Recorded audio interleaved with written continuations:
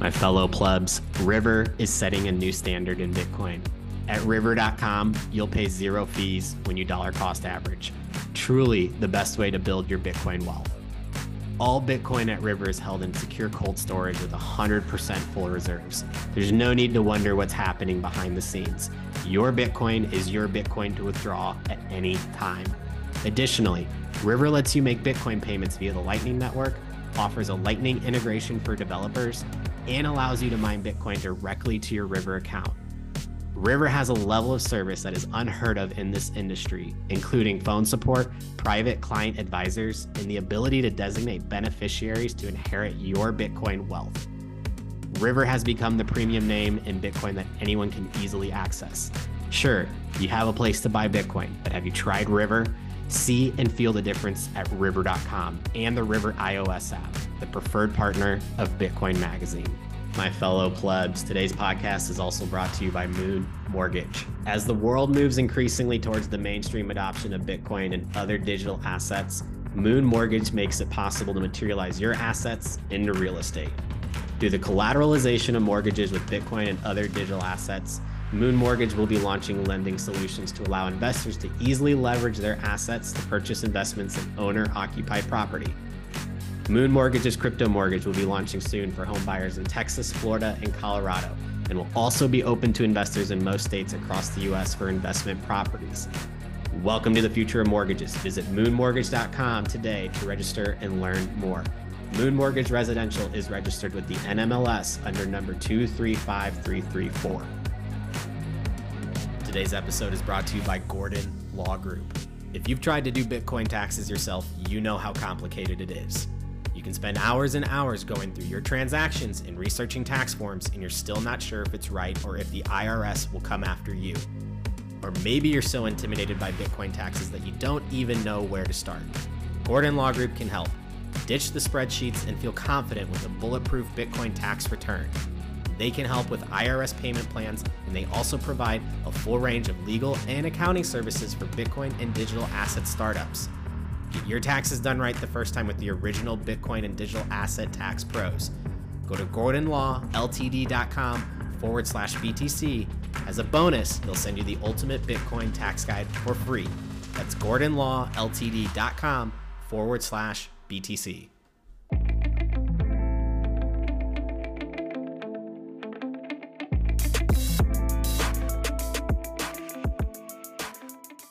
Yeah, we're back, y'all. Bitcoin 23. As you can see right here, I will be at Bitcoin 23, so will Ansel Lindner.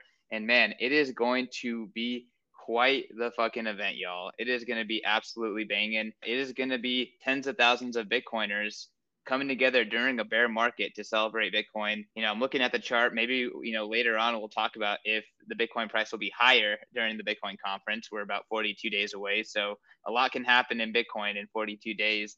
But the speaker lineup, the agenda, it is coming together spectacularly. And I believe that we've recently confirmed that Ansel Lindner is going to be jumping on the news desk to open up the event and to shed some knowledge onto the virtual viewers about what is going down, what we can expect, analyze some of these upcoming talks. So really, really excited to have Ansel on the desk. I wish I could be there with him, but they got to split up the dynamic duo when it comes to the live event. But y'all, ticket prices go up this Friday, so this would be a good time to buy a ticket. You can save 10% when you use BM Live, and you're not going to want to miss it. I believe Beefsteak Josh just announced the Miami Beefsteak, which is on the 18th. A lot of stuff is going on in Miami. The event is Miami 18th through the 20th, and it's going to be the entire Bitcoin ecosystem coming together. So get your tickets, b.tc/conference, use promo code BMLive. Come say hi to me and Ansel. I'll be giving away sovereign individuals. But yeah, Ansel, let's go to you. What's your housekeeping? Yeah, I'm excited for this conference because, one, I think we'll be out of the bear market. We kind of are out of the bear market. It's Bitcoin spring in Miami 2023. So that's going to be great. And as well as, this is our opportunity as a very diverse community from around the world. We have all sorts of industries, all sorts of sponsors, all sorts of attendees, all sorts of speakers. I mean, the convention center itself, is just a diverse group of people.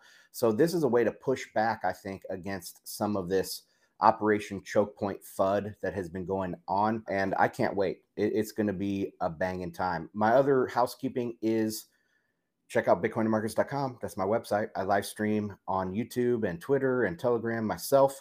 So check that out for more details. Today, we're going to be talking about, we're going to jump into the charts. We're going to touch on gold. We're going to touch on the dollar. We're going to touch on some other things like treasury yields, all the important charts that we kind of cover on a weekly basis to make sense of what's going on out there. We have a big OPEC announcement. We're going to jump through some stuff about OPEC. ISM, PMIs, that's the Purchasing Managers Index stuff, where you look at manufacturing, non-manufacturing sectors of both in the US and China, the two largest economies in the world. We're going to check that out.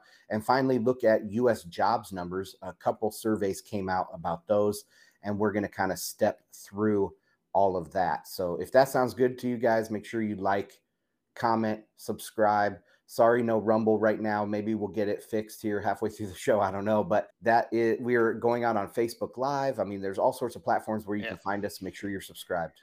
Hey, Bitcoin Magazine podcast as well. So thousands of listens come in through the Bitcoin Magazine podcast to FedWatch. So y'all, let's just jump into it. And yeah, sorry about Rumble. Chris set it up, and I don't know what happened. Rumble, the integrations with the streaming platforms, it's just not at the level of everyone else. So I wish it was only on us, but it's kind of on them too. Nolan Bowerly's The Breakup is not on Rumble for those very reasons. But yeah, let's get into it. You want me to bring up a chart? Should we jump into price? Yeah, let's do the first one. Bitcoin. We have to ground our conversation in Bitcoin. And Always. What we're seeing right now is, further consolidation, just pushing up on this $30,000 resistance. And give me 1 second to bring this bad boy up. Yep. Well, we've been in this resistance or this kind of zone consolidating now for a couple weeks. And it's possible that we fall out of here, but the way this is looking, it's looking more and more bearish. Each dip is a little bit less bad, and we keep pushing up on that $30,000 mark. So will we break through? I think the important level to watch is 28,500. That's what I've identified in some of my analysis. So if we can get above there and close above there, I think we're going to slide. If you remember, the volume by price indicator, it's kind of the hills that are on the right-hand side of the chart usually. Yep. If we get over 28,500 and close up there, we're kind of sliding downhill on the volume as price is going up. So I think that is a very important level to watch. Yeah. So that's my daily Bitcoin analysis. CK, what do you got? Yeah. It wasn't that long ago. I think it was like last June, actually, where 29K, or maybe it was it was June. It was like mid-June, 29K was support, right? Mm-hmm. And it's been a journey since then, kind of on this Bitcoin roller coaster.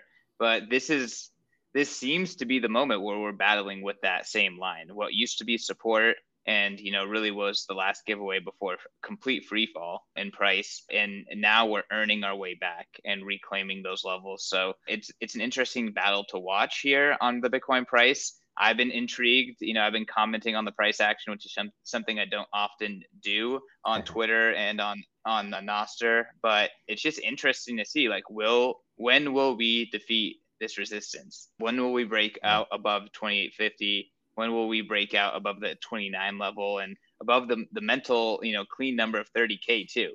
Once we dominate 30K, I really do think that is kind of a new bullish paradigm for Bitcoin. Yeah, and it's interesting in the respect of the low liquidity on exchanges.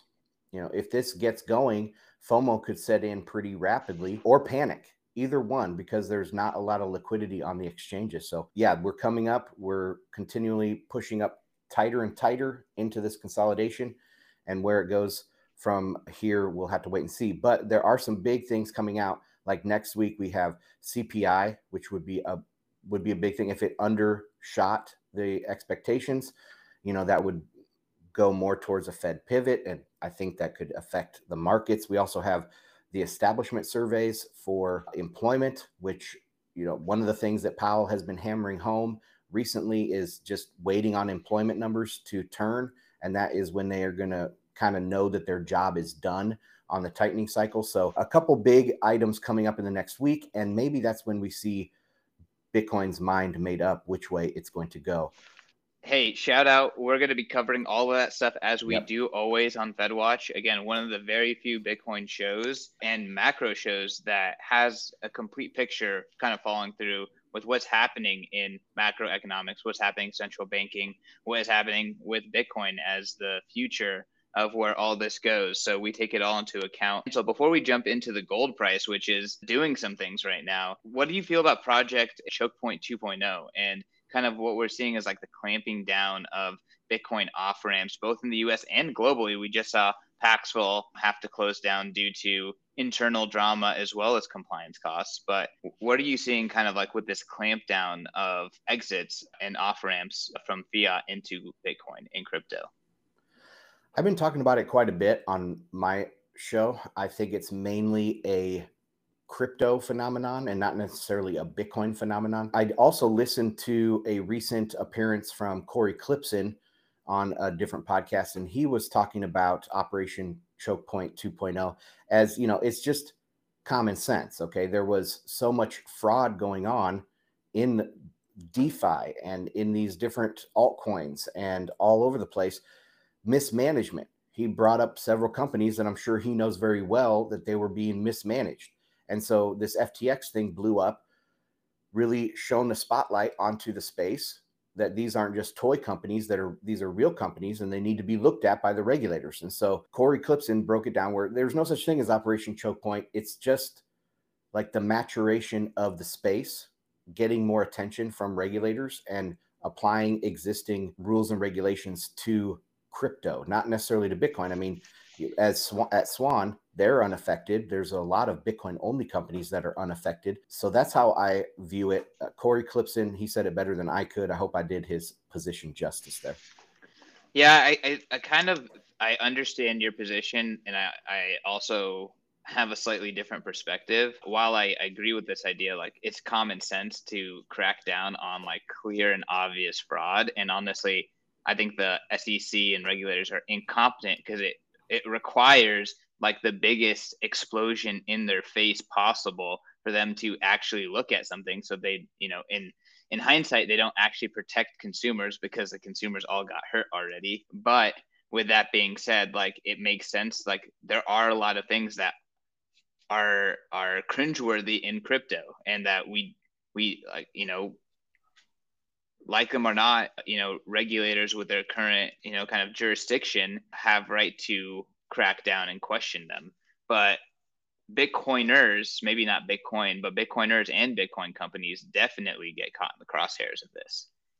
Banks, unsophisticated, these are not sophisticated actors. They're like Bitcoin equals crypto, crypto bad, FTX bad, close all accounts that have any sort of like connection to, right? Not even like I'm buying Bitcoin or making money and selling Bitcoin and depositing that to a bank account, but it's like getting paid by a Bitcoin company in fiat is enough to flag and close your account as an individual and as a business. It's like that level of like that's not good for end users at all. And I think that there's a reason why we have to replace this decrepit HIT system. But here we're living in the present. We're trying to move forward and navigate clown world with Bitcoin, and we're getting more and more hurdles thrown in front of us as individuals. It sucks. Yeah, they're going to. I mean, but if this is the fight you phase, it's not that bad against Bitcoin. I mean, individuals getting taken down, like you say, maybe accounts getting flagged or closed for individuals. But overall, for the space, this fight you stage is not that bad so far. And I expected much worse. I'm a long-time holder, and I've been expecting, the government to come after us much more than they have in the last 10 years. So I guess it depends on whether you see the glass half full or half empty. Bitcoin is going to win. We just have to hold on and wait it out. So that's my thoughts, I guess. All right. So this is the gold chart. Oh, you're muted. And yesterday Satoshi's 42nd birthday, according to what he input, and it is actually the 90th anniversary of Executive Order 6102.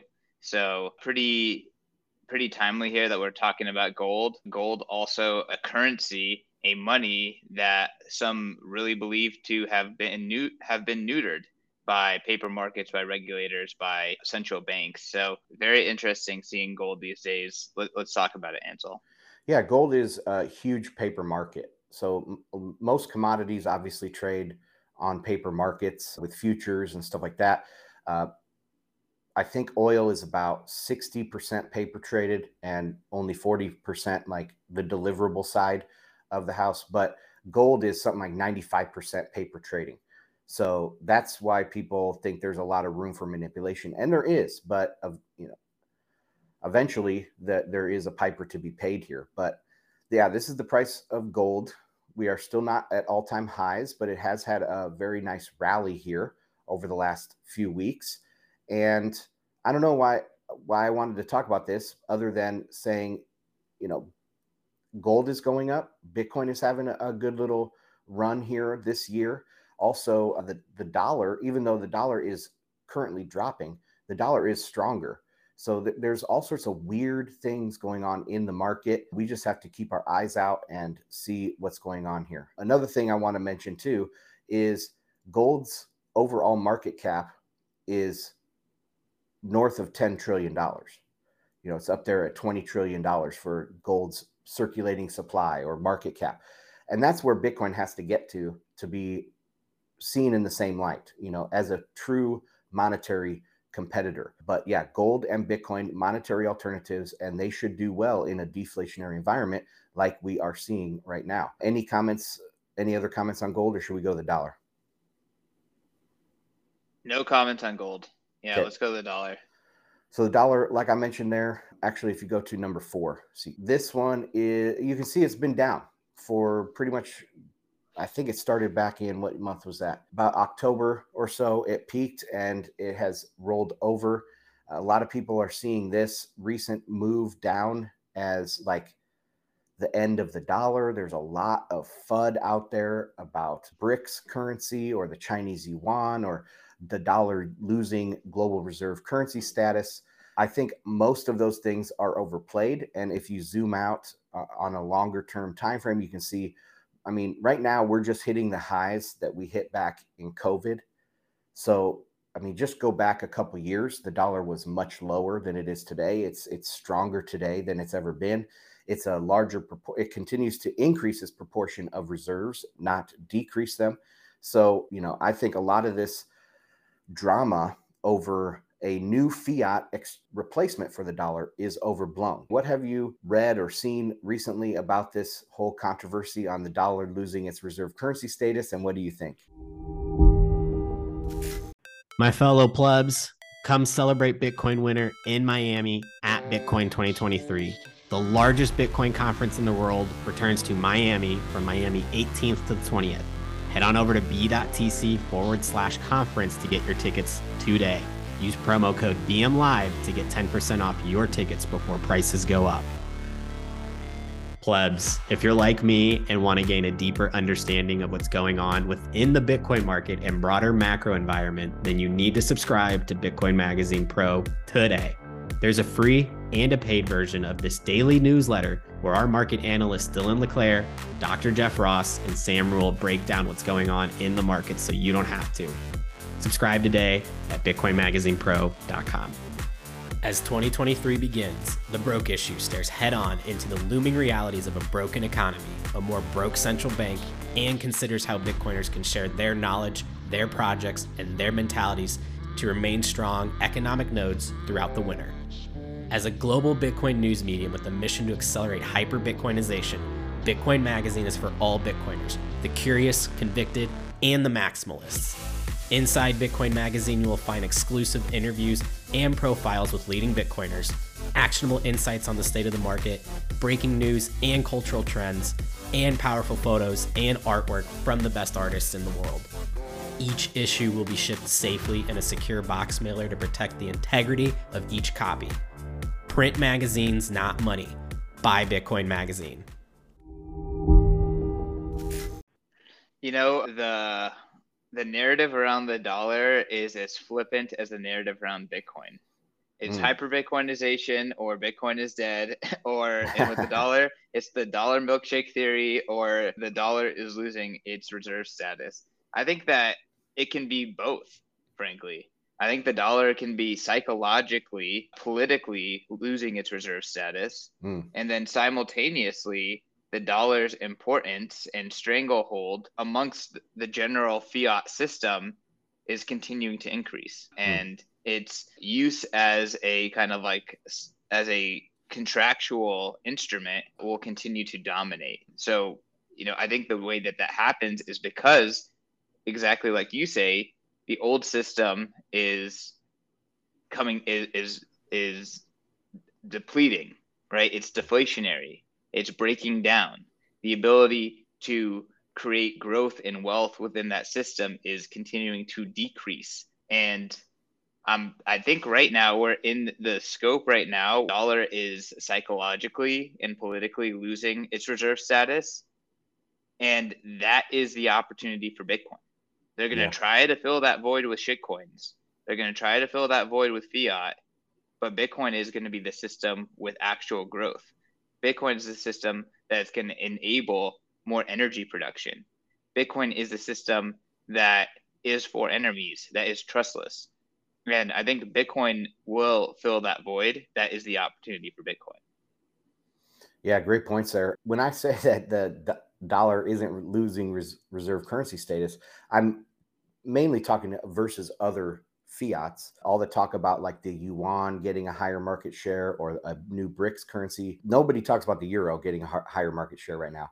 But that is kind of a tangential argument to the money side. Because if you look at the world reserve currency for the last, several hundred years, going back probably 500 years, it's always been either gold or silver backed. It doesn't matter if it's denominated in guilder, if it's denominated in Spanish dollars or in British sterling. Those are precious metals, right? Now, this is the first time in recorded history where we haven't had a commodity-backed currency. And so we're not going to go from one non-backed fiat to another non-backed fiat. We're going to go back to a commodity currency. That's my argument here. And it's very, very easy for the government. Well, not very easy, I guess, but it's logical for the government to do a reverse 6102 one day. Like, hey, we're going to go back to backing the currency with Bitcoin or with gold. And that would solve a lot of the problems that we see out there, because all these bank runs happen because the assets that they count as assets, these banks, they're just counterparty risk. It's somebody else's debt. And if that's what you're basing your asset side of your balance sheet on, that is extremely fragile. So you have to have some commodity on the asset side of your balance sheet to make that less fragile. And it's just a very common sense thing that I think will happen. But okay, that's my tirade about the dollar. Should we go on to the next one? It makes complete sense, and it's much, much more logical than all the fear mongers screaming inflation every time they can. And again, one of the key points of this show is really hammering home CPI equals a basket of prices. It does not equal inflation. So it seems so simple and logical, yet it's still the lingo. It's still the mental direction of the smartest people, the central bankers, and the dumbest people. They're all speaking the same language, at least when it comes to thinking about the dynamics of inflation. It's very simple-minded. Yeah. Oh, and another thing that what you said there a minute ago, that it could be both. It could be breaking down and getting stronger at the same time in different aspects. That's somewhat what the dollar milkshake theory is, that as everything is breaking down, the dollar actually strengthens before it dies, right? And so that's kind of what we're seeing here as well. But a strong dollar means a slowing economy. Yeah, that's what it means, because there's no other use for the dollars except to hold them as dollars. You know, you want to have a use for dollars out there in a vibrant economy with some velocity and some business and some investment and all that stuff. And if you don't get that, then you start getting a stronger and stronger dollar. So it all plays in. All right, let's go to number 5 here. That is the Treasury bonds. These are the long dated ones. The black one is the 10-year. I want to hone in on that one, as well as that top kind of teal color. That's the 2-year. You can see that has dropped dramatically. Both of them have dropped quite a bit over the last few weeks. That big drop that we see from a couple weeks ago in March was obviously the SVB drop and the Signature Bank drop and the Credit Suisse stuff going on, but it has not recovered at all. It's continuing to sell off at a less quick pace, but it is still going down here. These yields are going down. And what that means, the way I interpret this is, again, there's not a lot of use for those dollars, so it goes into safe and liquid instruments, which is U.S. Treasuries, and that bids up the price of Treasuries, and which means yields come down. So any comment on this chart here, CK?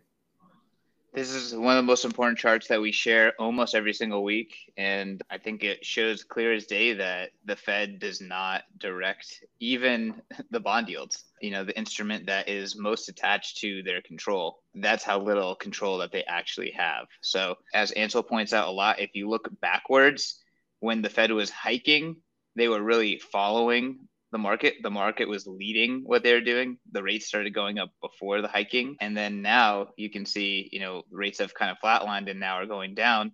And they're clearly opposed to the Fed's current rate levels. So in no way does it look like the Fed is actually leading this market. Yeah, and I don't know why people don't, or why people have a hard time believing that, because if you just go back to, you know, Alan Greenspan, who is the maestro. He's supposed to be one of the best central bankers in the history of the United States. He explained how the Fed funds works, how monetary policy works. You know, they move the Fed funds rate around. How does that work? Well, he said it was a series of 1-year forwards. So people would just, you know, price out what it would be for 1 more year and 1 more year and 1 more year. But obviously, when we look at this chart, that's not the case. Because if that were the case, how could anything ever be inverted? And that it was the pinnacle of central bank thought just 20 years ago. They haven't really progressed at all. One of the things that Jeff Schneider talks about is monetary economics kind of died in the 70s. Milton Friedman was the last great monetary economist to talk on this stuff. People could say Rothbard, or people could say Hayek as well. But, you know, it died in the 70s, and we really haven't made any great leap forward in understanding how this market actually works. But yeah, great chart. Okay, and that's all I have for the charts. Should we jump into the other data? What do we got going? OPEC was going to be the first one. So did you hear the story? What are your thoughts on the OPEC cuts? They cut 1.6 million barrels per day. It's supposed to start next month. It comes on the heels of last October. They also cut 2 million barrels per day. So they're really, really cutting production. People are scared this is going to cause inflation. I have a counter view to that. But what is your initial thoughts on the OPEC cuts, CK? You know, I'm really not smart enough to like deeply analyze the OPEC cuts, but I do know that the last time you discussed this on the show, you kind of illustrated that these cuts, if anything, were just like marketing in terms of what was actually being produced against the quota and what was actually being consumed against the quota. It wasn't, the quota was already behind, or it was way too far ahead for any actual real market activity to consume that much oil. So it was kind of a nothing burger based on what you explained. My assumption here is that there's more to this story this time around as well. But again, I haven't been diving super deep into it. So I'll pass it over to you. Yeah, there's a little bit more to the story. It's a little bit less data from last time. Last time OPEC updated their projections for demand. And not only did they cut 2 million barrels per day, but they lowered their demand forecast as well. This time I haven't seen really any similar data coming out of OPEC. But here is the latest production numbers from OPEC. January is the most recent that we have. And if you go all the way to the left, you can see that's the total OPEC plus production. The quota is 40.1 million barrels per day, but the actual production was 38.31 million barrels per day. So that's 1.8 million barrels under the quota. And what did they cut? They cut 1.6 million barrels in this most recent estimate. Now, there is some slight differences. Saudi Arabia said they're going to cut 500,000, individually. And when you look at the next kind of cluster of columns there to the right, they were producing their quota pretty much. So they don't have room to cut. That will be an actual cut. Russia has room to cut. Some of the others there don't have much room to cut. So these, I think, will actually affect the total supply of oil on the market, but not nearly at the 1.6. Half or a quarter of the announcement, the announced level is what the actual market impact will be. So that's what I was looking at. Let's go to the next slide, because I have a few other things here to tie in with this. I wanted to talk about oil futures curves. Now, they are naturally in backwardation, and that's a downward slope there to the futures curve. And that makes logical sense, because if you could get more money for oil in 6 months, you would leave it in the ground, right? So there has to be some incentive for you to bring that oil to market right now. And that's why these curves are usually downward sloping, what we call backwardation. Now, if there is a problem to that, though. Usually that backwardation is somewhat gentle, maybe $2 to $4 over a year's time, something like that. But this, you can see 74 down to 55, or is that 65? And that's that's almost a $10 backwardation in just like an 18-month. So that's a huge thing. When backwardation gets really steep, that means that the market is expecting a slowdown, that demand should fall in the future. So backwardation is good, but very steep backwardation is not good. Also, I wanted to point out the little hook at the front of the oil curve, and that is actually a part of the curve that's in contango. So the second month distant contract is actually more expensive than the first. Now, that's the opposite of what I said before, where it's incentivizing people to take oil out of the ground. When you have contango like this, it actually incentivizes that oil to go into storage and not to come onto market, because you can get another couple dollars by just holding it onto it for a few more weeks. So that is what this little hook in the front signifies. It signifies current demand is really low. And then the steep backwardation signals that future expected demand is very low. So the oil market, the demand is falling off a cliff. Any comments on this, or I have one more chart that demonstrates this? Well, I mean, it's fascinating to show that things are not healthy, right? Mm-hmm. Like there wouldn't be the contango at the front. There wouldn't be this steep backwardation. So what does this mean in terms of your analysis for what's to come? It means that there is really no effect from the OPEC cut, because the demand is falling off a cliff. And global recession is coming. Now is which places in the world are going to be hit hardest by the recession, and what is the outcome, and the nature and the outcome of that recession. Is it going to be a banking recession? Is it going to be, like a financial thing? Is it going to hit Main Street really hard? What are we looking at? And different geographies will tell you different things. But overall, this is a global proxy right here, the oil market. And it's telling us demand is crap right now. It doesn't matter that OPEC cut. But let's go to the next chart. This is real quick before we jump to the next chart. Something that this reminds me of, and I'll actually go like way back to a relevant chart, but I actually think it's relevant, is these OPEC cuts.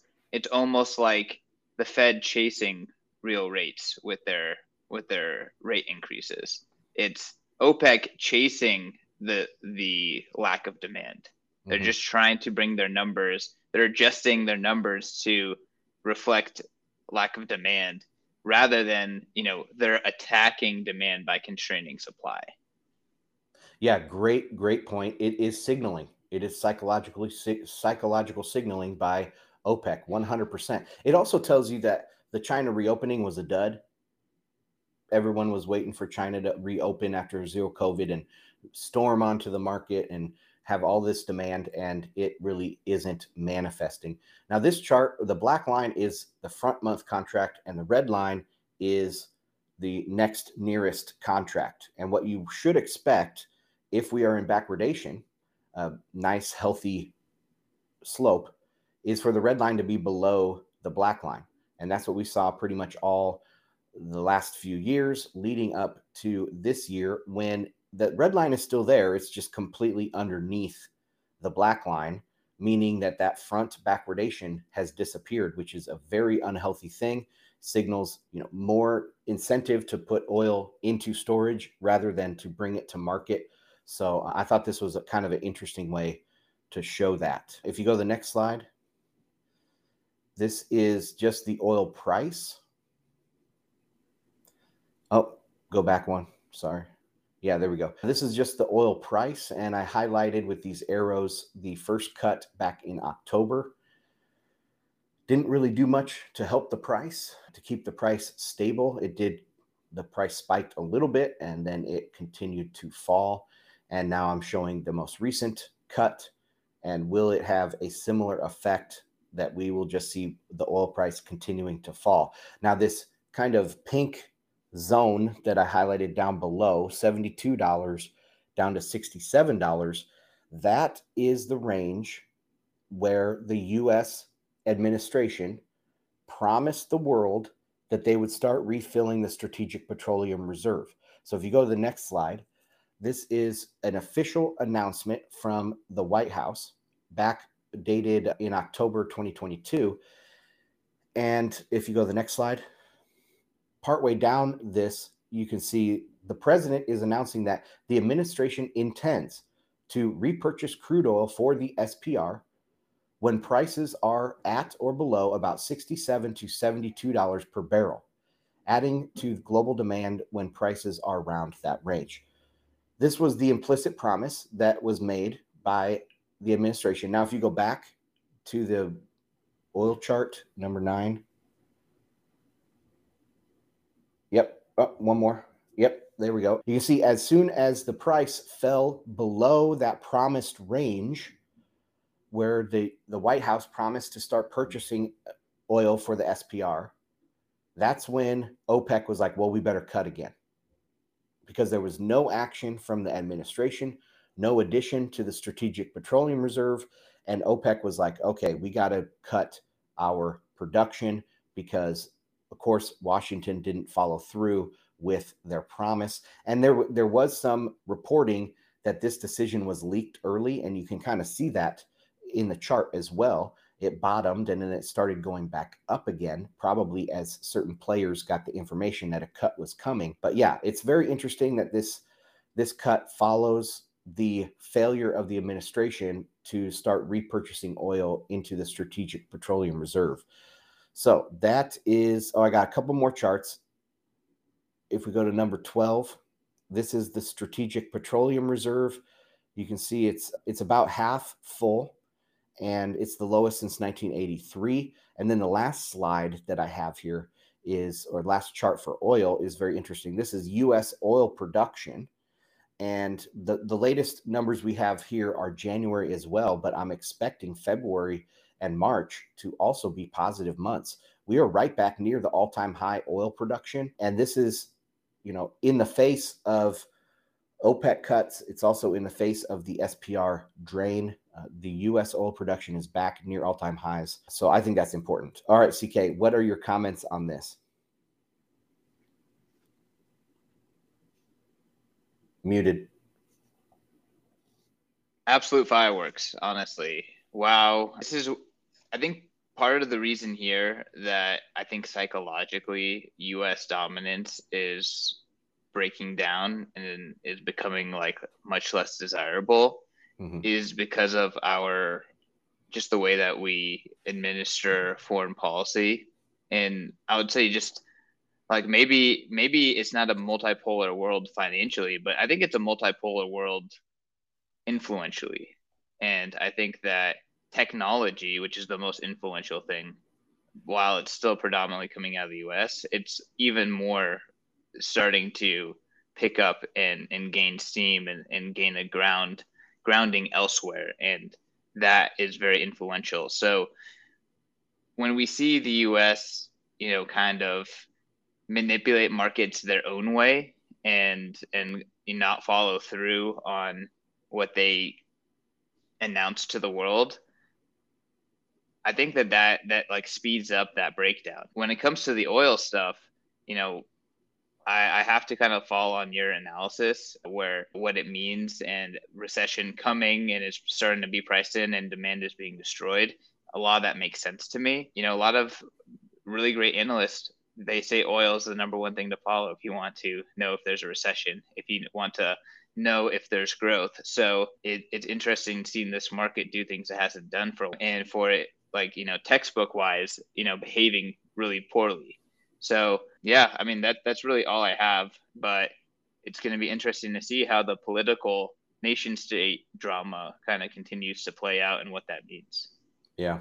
Well, if you guys, the viewers, if you thought this was interesting analysis, I did a whole breakdown on bitcoinandmarkets.com for my premium membership over there. So check that out. If you use /pro50, you get 50% off your first month. So check out bitcoinandmarkets.com. Okay. Now, next we have the ISM data, PMIs out of the US and China. We also have jobs reports coming up. I think this will be a much faster segment. So let's jump in to this one. If we go to number 14 here. Yeah, so I took a lot of these charts from Jeff Schneider, so I wanted to give him credit up front. So most of these charts are going to be his. Next slide. All right, so this is the ISM Purchasing Manager Index. This is the manufacturing PMI, so obviously also making stuff in the U.S. economy, and it is just tumbling. You can see that going back to the COVID lows, starting to look a little bit like even the great financial crisis. So this is not looking good for the Purchasing Managers Index. Going to the next slide. This is... Oh, wait, sorry. So that last one was new orders. Sorry, CK, if we go back to that one. So the dashed line here is new orders.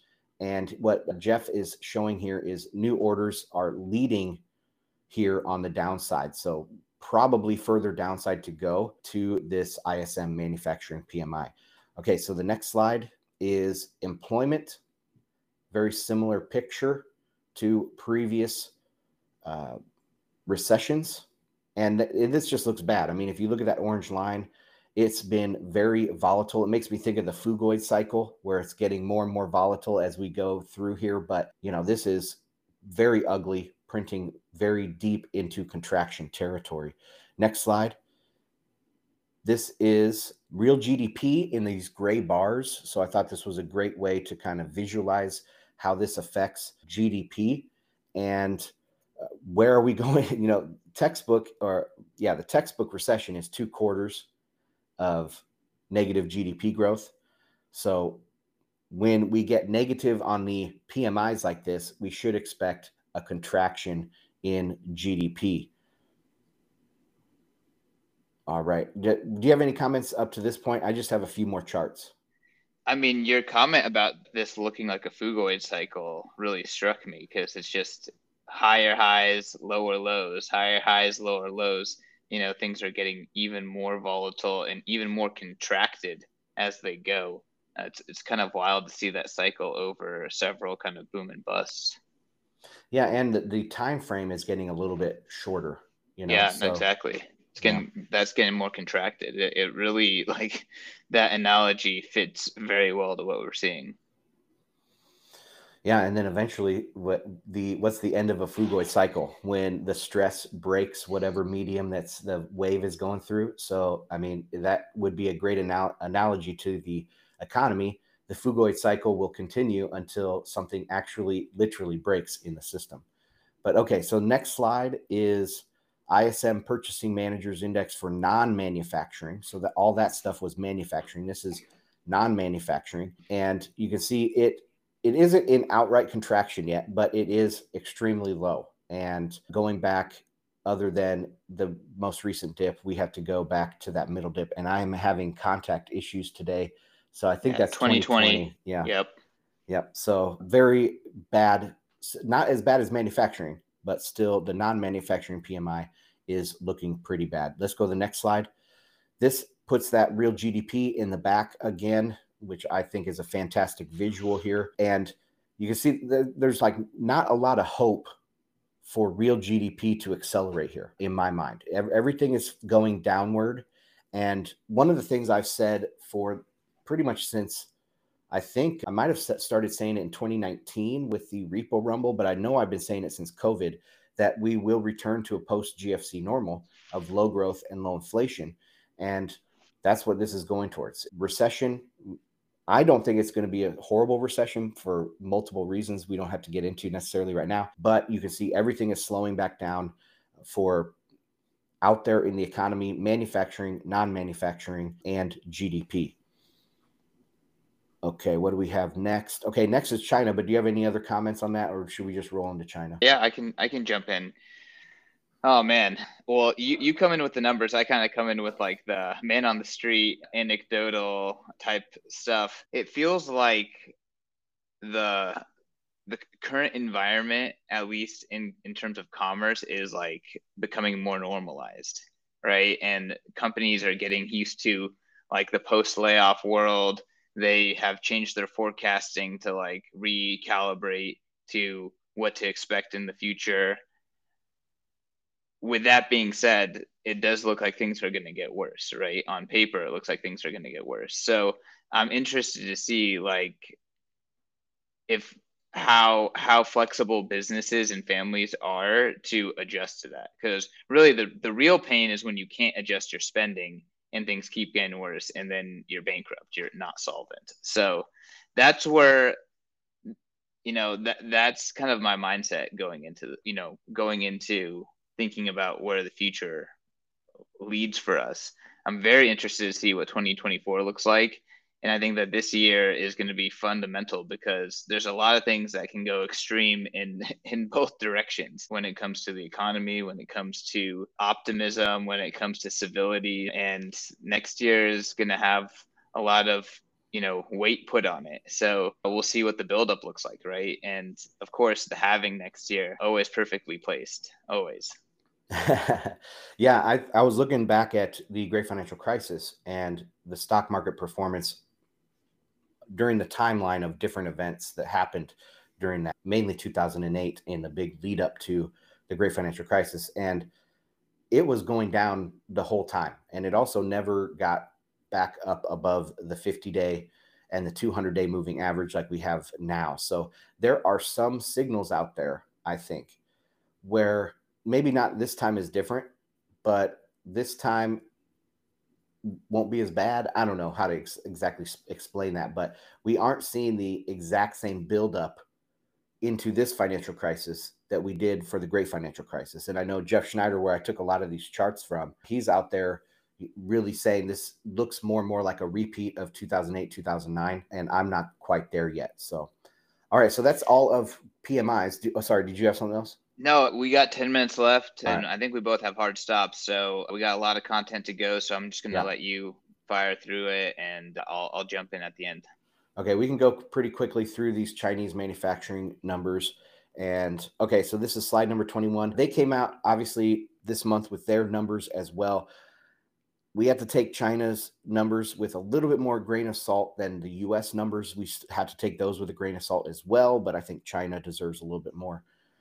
And so this is their non-manufacturing PMI. It is an expansion territory, but after, like you can see this Fugoid cycle here as well, what's coming next? Probably a slowdown. But this print right here, people were interpreting this as positive. If you go to number 22, this one is the China services PMI. Looks exactly the same. It's very, very similar. It's printing positive. Now, if we go back to slide number 20, this is the manufacturing PMI. And one more.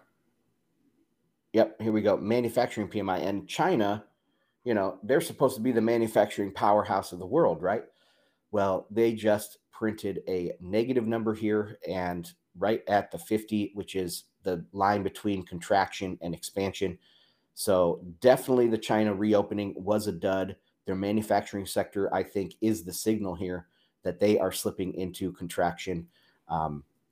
And so the other chart I have to kind of demonstrate this is number 23, and it's the freight rates. So if you don't buy all this about the different PMIs, we can get a pretty hardcore number right here. We've shown this chart in the past. It's from Freightos.com, and these are the global container rates right here. I mean, there's no uptick.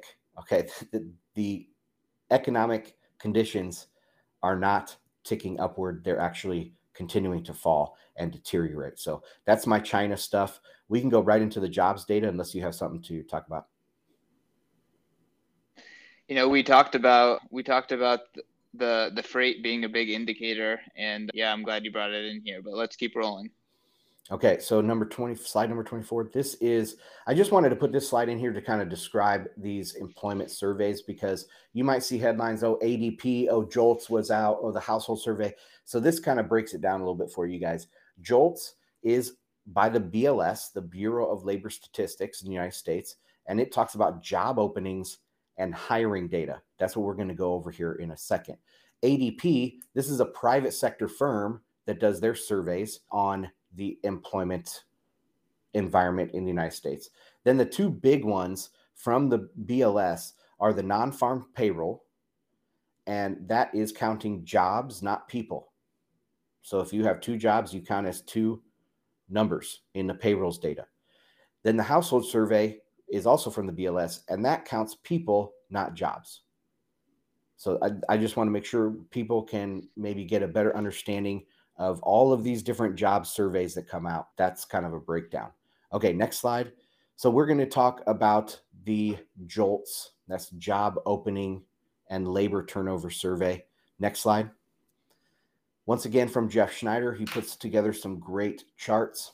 And you can see the black line is the number of hires, and the orange line is the number of job openings. And what Jeff is pointing out here is that the orange line has a lot of irrational exuberance in it. It gets ahead of its skis, and then it kind of comes back down to reality. And man, oh man, if that is the case, what is going to happen to this orange line right now? It's going to catch back down pretty rapidly to the hires numbers. Next slide. This is just a little bit more vanilla way to look at this. Zero Hedge took the 2-month change, and this is like, you can see that bottom half of this chart is the 2-month change, and it's the worst since COVID. It's the third worst 2-month period in the data series. So it's a pretty big amount of job openings that are being lost, I guess, or I don't know how you would describe that. Okay, next slide is hires. And you can see this is back to mid-2021 levels and dropping. So just think of Jeff Schneider's double line chart where he showed the job openings compared to hires. If hires are falling, job openings are so much higher. Most likely it's going to be a painful ride downward. Okay, next slide is we're going to talk about the ADP, and I don't have much to say about this one. Again, this is the private sector survey. And if you go to the last slide, this is the chart that they put out with their recent data this week. Employment is slowing down. It's still positive for the ADP, but it is slowing down. I like this time frame that is included on this chart because you can see 2019, and 2019 flattened out, started downward before COVID hit. So the market already knew, the market was signaling what was coming. There was some major disruption coming, and that's what we should expect this time as well. So if we project out into the future, we have maybe 6 months to a year in this time series. The way I would kind of forecast going forward, that it would signal some sort of major financial event. So that's it, CK. Any comments on the jobs market data? And then I think we're done here for today. Fascinating stuff, honestly. Really fascinating stuff. I would say if you're watching the show, this is where you got to go onto YouTube and actually check out the charts, because it really shows like strong trends, and it's scary to kind of see openings falling, actually new jobs falling, seeing this slowdown, and like we're talking about like the slope of the curve changing significantly. And if it starts going back down, if you look at the last chart that we had up here, it took less than a year and a half for crisis after that. So that's crisis like in the next 2 years, right? That's kind of like what if this signal, if the private employment based on ADP does the same thing. Yeah, it's going to be interesting. That's kind of a scary thought, to live through 2 more years of FUD, that the dollar is losing currency status, and there's all these banking failures, and the economy still chugs forward for another 2 years before something happens. But yeah, also I wanted to point out that I showed those 4 different employment surveys. So the people that say that the US government is manipulating the data, well, there's a lot of different sources of these data, and so they can't be manipulated for long. And that's what we're seeing. People are talking about revisions to previous employment data that's going to be coming out this week. So be watching out for that. But yeah, CK, thanks for hosting. Yeah, man, I was busy. I was going from screen to screen trying to fix Rumble. So we definitely miss producer Chris. He does an amazing job, and we really appreciate him. And y'all, thank you to everyone who tuned in. Again, sorry to the people on Rumble. We will be back next week 100%. Chris will be able to make it happen. Thank you to Ansel for putting on the show. Come see Ansel and I at the Bitcoin conference. Use code BMLive to save. And y'all, you're not going to want to miss it. It's going to be live on Bitcoin Magazine, YouTube, and on Rumble. So if you can't make it, we will be live streaming. Catch Ansel to open up the show on the live desk. But that's it from me. See you guys in Miami. Peace. See you guys. What is up, audio listeners? Thank you for enjoying another episode of FedWatch. Down in the show notes, you will find all the appropriate links to our social media, the original version of this podcast, and community links. Also, check out bitcoinandmarkets.com, where I put out a free weekly newsletter every Friday. And there you can also help support the show by signing up to become a paid member. See you next time.